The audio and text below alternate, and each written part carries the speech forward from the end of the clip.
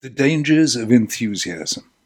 Excavating the history of words can sometimes be as revealing as excavating the ruins of an ancient city.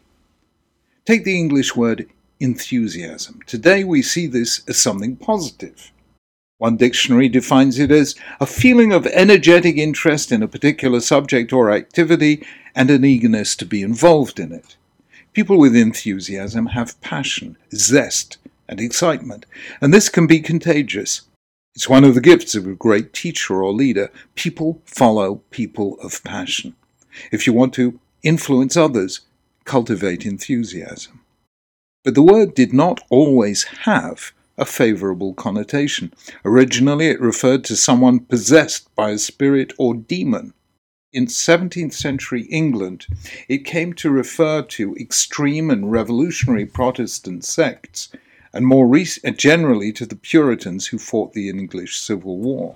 It became a synonym for religious extremism, zealotry, and fanaticism. It was looked on as irrational, volatile, and dangerous. David Hume, the Scottish philosopher who lived from 1711 to 1776, wrote a fascinating essay on the subject. He begins by noting that the corruption of the best things produces the worst, and that's especially true of religion. There are, he says, two ways in which religion can go wrong: through superstition and through enthusiasm. And they are quite different phenomena. Superstition is driven by ignorance and fear. We can sometimes have irrational anxieties and terrors, and we deal with them by resorting to equally irrational remedies. Enthusiasm is the opposite. It's the result not of fear, but of overconfidence. The enthusiast, in a state of high religious rapture, comes to believe that he's being inspired by God himself and is thus empowered to disregard reason and restraint. Enthusiasm, in Hume's words, thinks itself sufficiently qualified to approach the divinity without any human mediator. The person in its grip is so full of what he takes to be holy rapture that he feels able to override the rules by which priestly conduct is normally governed. The fanatic consecrates himself and bestows on his own person a sacred character much superior to what forms and ceremonious institutions can confer on any other. Rules and regulations, thinks the enthusiast, are for ordinary people, not for us. We, inspired by God, know better. That, said Hume, can be very dangerous indeed. We now have a precise description of the sin for which Nadav and Avihu, the two elder sons of Aaron, died.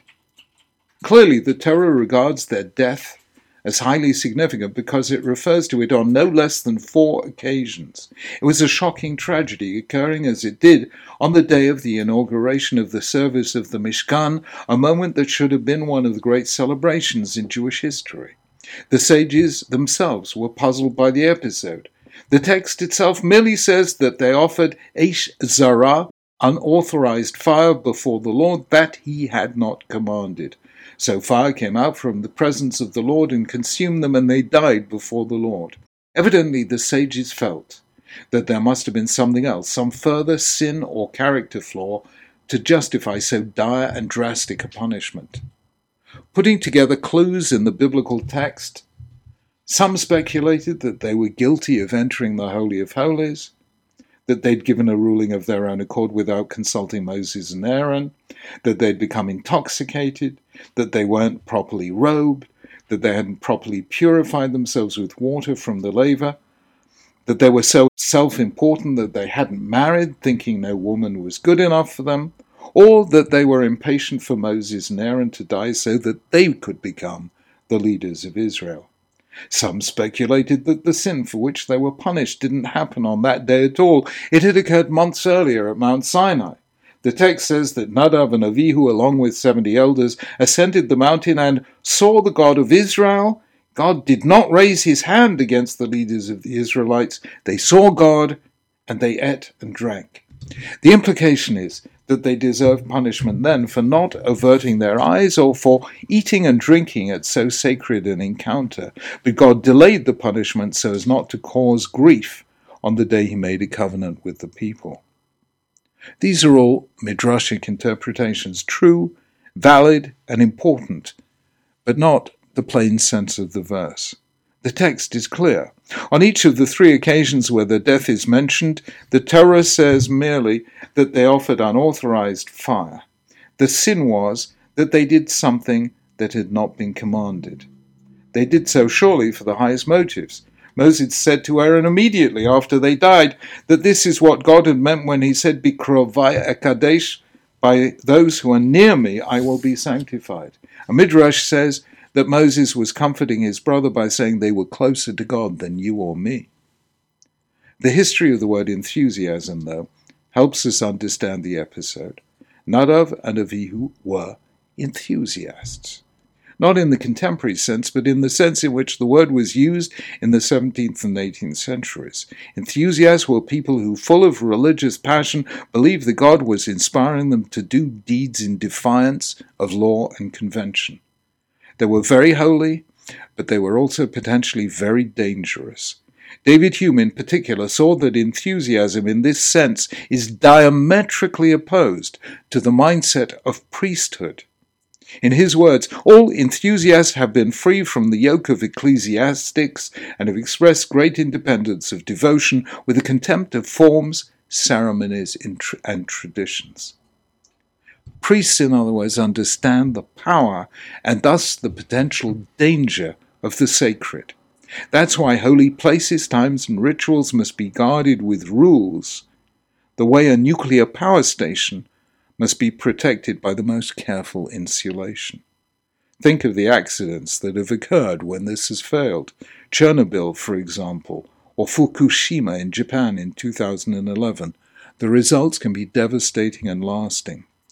To bring unauthorized fire to the tabernacle might seem a small offense, but a single unauthorized act in the realm of the holy causes a breach in the laws around the sacred that can grow in time to a gaping hole.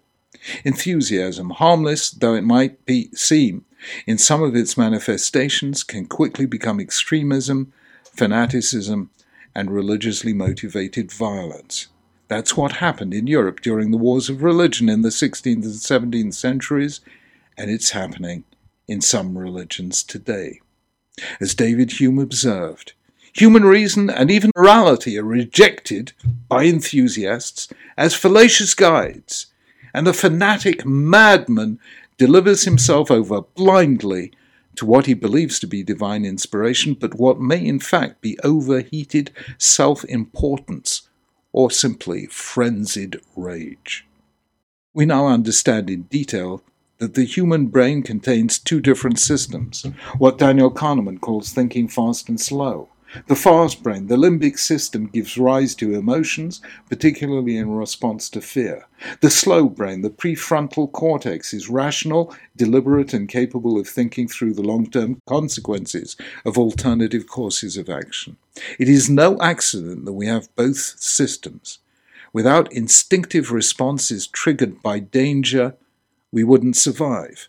But without the slower, deliberative brain, we would find ourselves time and again engaging in destructive and self-destructive behavior. Individual happiness and the survival of civilization depend on striking a delicate balance between the two. Precisely because it gives rise to such intense passions, the religious life in particular needs the constraints of law and ritual, the entire intricate minuet of worship, so that the fire of faith is contained, giving light and a glimpse of the glory of God. Otherwise it can eventually become a raging inferno, spreading destruction and claiming lives. After many centuries in the West, we have tamed enthusiasm to the point where we can think of it as a positive force. We should never forget, however, that it was not always so. That's why Judaism contains so many laws and so much attention to detail.